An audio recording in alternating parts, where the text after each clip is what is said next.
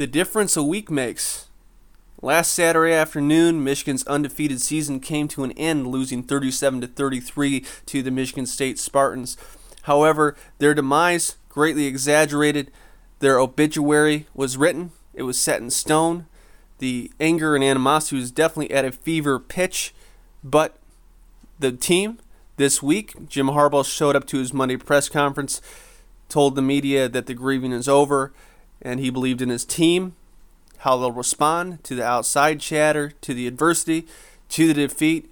And that's a reflection also of where the College Football Playoff Committee ranked Michigan heading into Saturday's matchup against the Indiana Hoosiers. The Playoff Committee ranked Michigan at number 7, and their goals are still ahead of them after Saturday night, after they beat the Hoosiers 29-7. It was a pretty convincing win from the opening kickoff to the final whistle. There was not much adversity in this one for the Wolverines, and it's one of those games that going into it, everybody expected Michigan to win. Indiana is now 2-7 on the year, a clearly porous record and a surprising record. People thought that the Hoosiers could be one of the best teams in the Big Ten East heading into the year.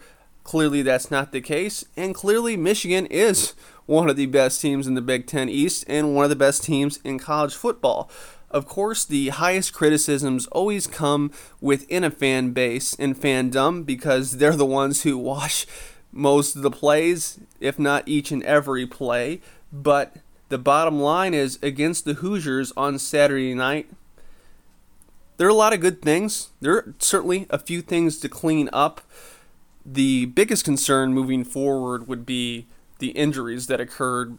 Blake Corum, who has been integral and a big part of Michigan's number 7th ranked rushing attack, he only had 1 carry in this game for 4 yards, went out of the game with a leg injury.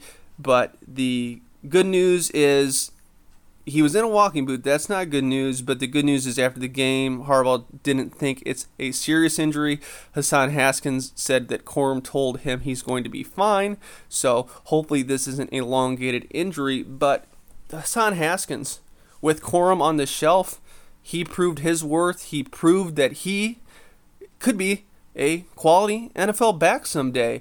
Haskins continued to rattle off impressive and strong powerful runs where at times there's 5 or 6 guys on his back and he keeps churning. He showed his hurling abilities by doing it once more, something that Jim Harbaugh worries about, but Haskins continues to stick his landing and not get rocked in midair. Haskins, 27 carries, a career high 168 yards rushing, 1 touchdown. Haskins powered the offense.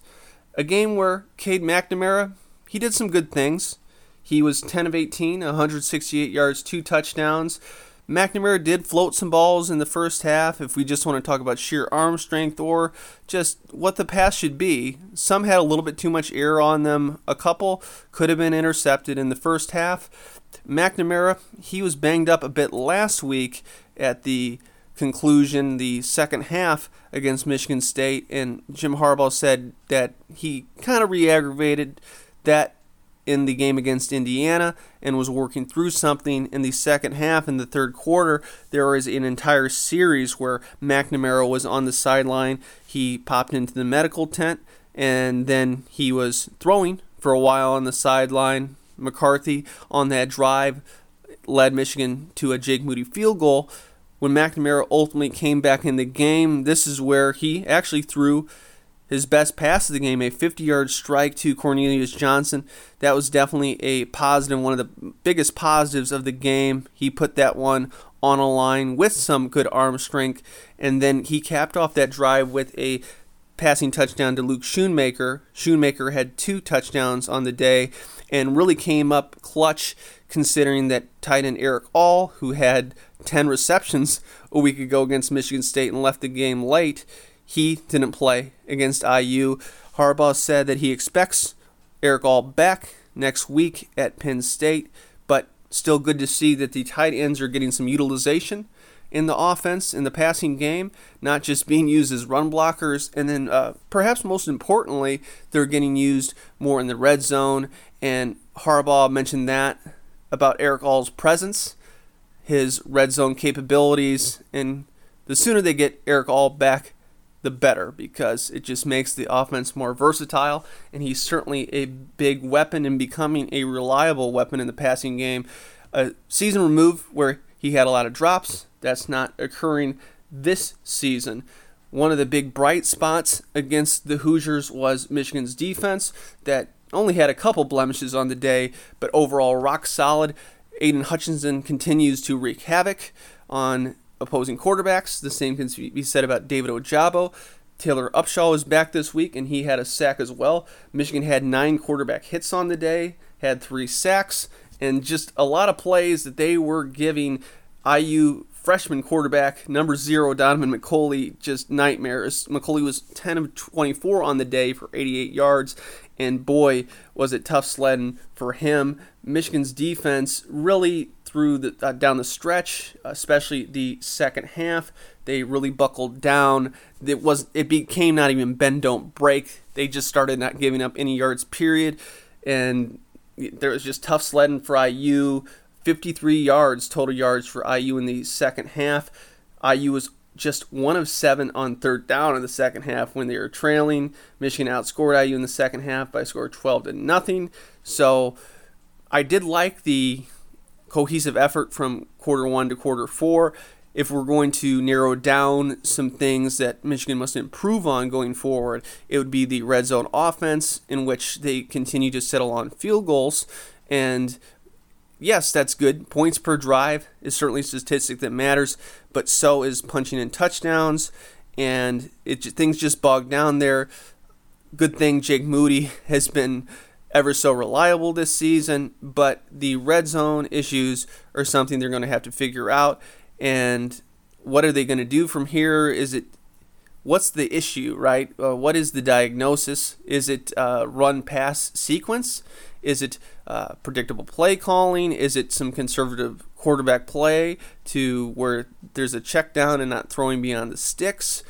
What is it exactly? Is it also a little bit of faith in Jake Moody to where in some of these 3rd and 8s or even 3rd and 2s that they don't convert, they don't go for it on 4th down, just kick the field goal because Moody's so reliable?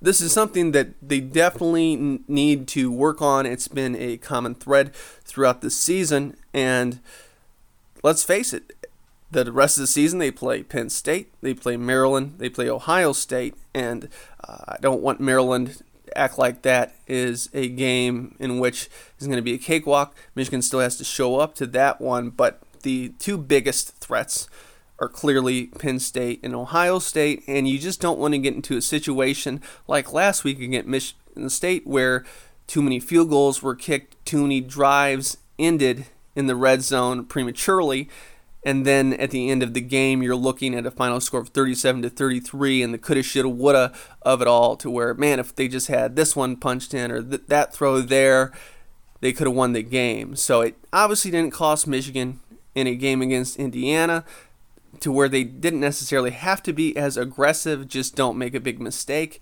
I get that, but beyond that, beyond the red zone issues that sprung up, again, the most concerning thing to me was the pass protection. Cade McNamara got hit a couple times, as I previously noted.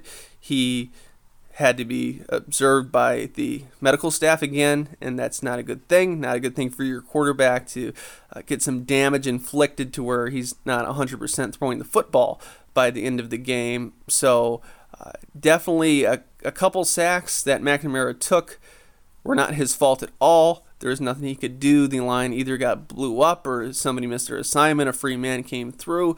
McNamara did a pretty good job of getting rid of the ball when he could when there was a blitz today. McNamara's been quite solid against the blitz all season long as far as that goes. And then J.J. McCarthy had some action in this one too. And one of these sacks was on McCarthy. He was shuffling his feet a bit too much, a little gun shy.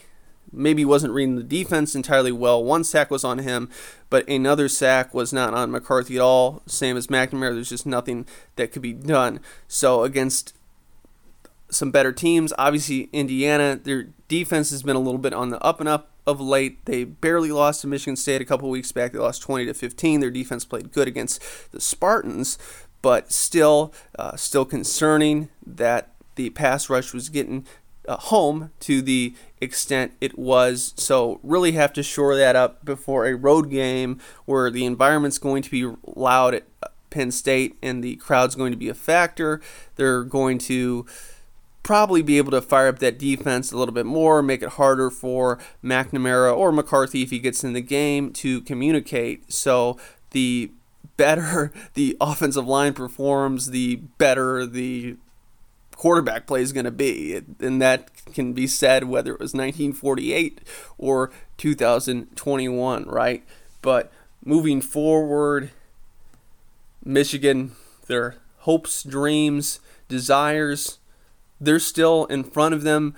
Ohio State is still Ohio State, and C.J. Stroud can throw for a lot of yards. TreVeyon Henderson is a solid running back, but Nebraska, they played Ohio State tough on Saturday. Penn State played Ohio State tough. Ohio State looks a little bit more vulnerable this season, but that's still going to be, the tallest of tasks, beating the Buckeyes. But their safeties, their secondary, look like they can be exposed more than we can say for some previous teams. But they'll probably have the best game plan of the season heading into that matchup at the end of the year, the final game, the Saturday after Thanksgiving at noon.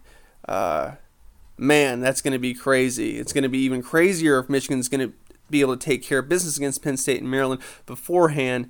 Now, after the game, the post-game press conferences, there was definitely a sense of Michigan was already moved on from the Indiana game. They really weren't, patting themselves on the back too much. They definitely seemed focused and ready to get back to that film room and look at some Penn State film. They did exactly what they expected to do against Indiana. No more, no less, put it that way. If anything, they expected to play a little better, but not less. Like I said, the game was never in question. And this was a reflection, like I said, of how they acted post-game, and some really good quotes from Taylor Upshaw and David Ojabo after the game, just talking about their mentality, the battle cry, if you will, after the loss to Michigan State when the team was down, and they used it as fuel. And the new battle cry is somebody's got to pay. That is what the team told each other. And Upshaw said that we bounced back from last week. Nobody was happy with last week's results, and we said somebody's got to pay. And today was Indiana. And when asked about Penn State, Upshaw said, same as this game, somebody's got to pay. We're not happy. We got places we want to go, and we're not going to stop. Now, Ojabo was asked about that, and he said, we were preaching that all week because obviously y'all saw what happened last week. Michigan State, and that's out of our control. But going forward, we said, whatever happens, somebody has to pay. And it just happened to be Indiana. That was our mentality coming into this week. Probably going to keep it going throughout the rest of the year. It's working for us so far. So playing angry, playing with a chip on your shoulder, I think that's important in all sports. Everybody's always trying to get the smallest of edges, and the Michigan State loss was the coldest bucket of water that could possibly be thrown in the face of the team, the coaching staff. It was a wake-up call, and you can either crumble after a loss like that, or you can get to work even harder and earlier and really just try to find some solutions. And we don't really know yet what the solutions are. Like I said, it was the Hoosiers, but Michigan's in a much better place than they were mentally after that defeat. There's no doubt about that. They have a lot to play for, so any of the criticisms about the Wolverines, I think, are a bit far-fetched. We're going to see what happens. The Michigan State loss, their loss to Purdue, is definitely going to be something that shakes up the Big Ten East. If Michigan State falls to Ohio State and the Wolverines are able to beat Penn State and Maryland, that would set up a tilt versus the Buckeyes, the final game of the season that would decide who is the Big East champ. So that's a big deal. The other big deal is you look at where Michigan falls in the rankings. It's going to be interesting to see where Michigan State ranks in the next college football playoff ranking, of course.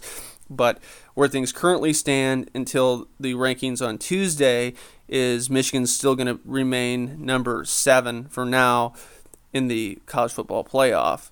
And Cincinnati is number 6, but they did not look that good against Tulsa, a game they won 28-20. And I am just highly curious at this point if there's a scenario in which Michigan leapfrogs Cincinnati to where you could perhaps see Ohio State moving up to number 4, and you see Michigan State falling down to number 5, and then Michigan at 6, and then Cincy at 7.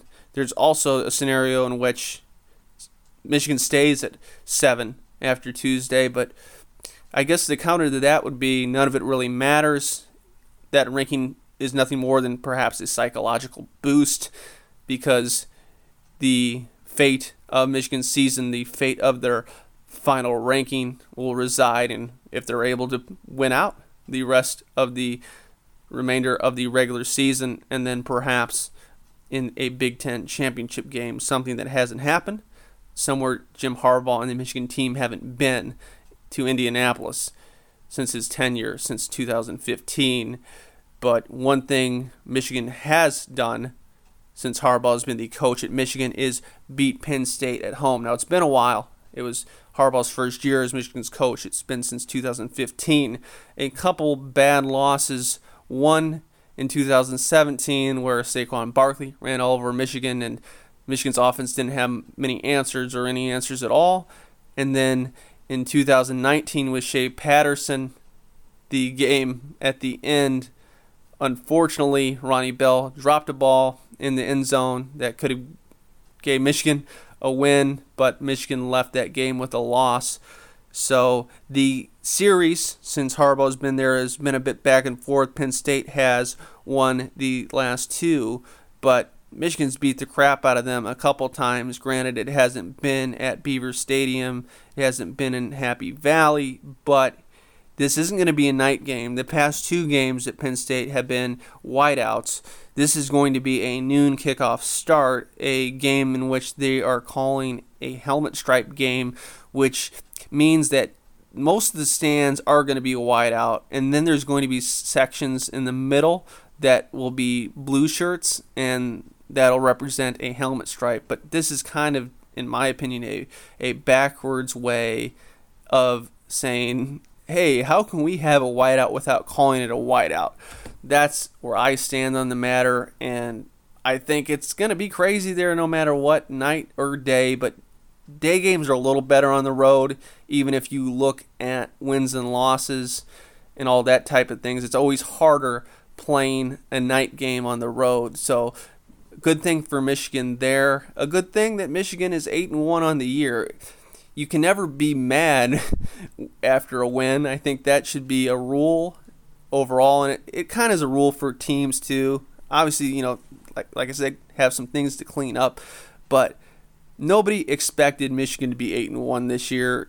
Over 90% of people, I might even say 99.9, didn't think Michigan would be 8-1 in 2021 in November after a 2-4 campaign a year ago. So we have to give Jim Harbaugh and the new look staff, look at defense coordinator Mike Macdonald. He bounced back last week. There was substitution issues which did cost Michigan a touchdown because players were getting on the field late, then a Kenneth Walker touchdown. It happened a few times throughout the game that were notable, in which the substitutions just didn't get on the field in time, or there was just no need for a substitution period there with Indiana not really changing personnel and running a no-huddle attack. There's just some things you can't do, and that's one of them. And they fixed that. McDonald fixed that today, and hopefully that can be a trend moving forward that doesn't cost Michigan. But I felt that it was a good bounce back game for Mike McDonald and for the staff and the team as a whole. But red zone offense, pass protection must get better. But there is more positivity than negativity to attain after a game like this, and I hope you all feel the same. But if you disagree, I hope you comment and let me know. Feedback is always welcome. It's always warranted. This is not a diatribe. It's a discussion. So please leave comments in the article. Please leave us reviews wherever you get your podcast for Maize n Brew. You can find us on Spotify, iTunes, and pretty much wherever else you enjoy listening to people say things about Michigan football, myself included. You can find me. My name is Trevor Woods, in case you didn't know. You can find me on Twitter at WoodsFootball and find all of my work and the work of my colleagues on maizenbrew.com. I will be talking to you next week after Michigan heads to Penn State, in which they hope will be their 9th victory of the season. Take care until then.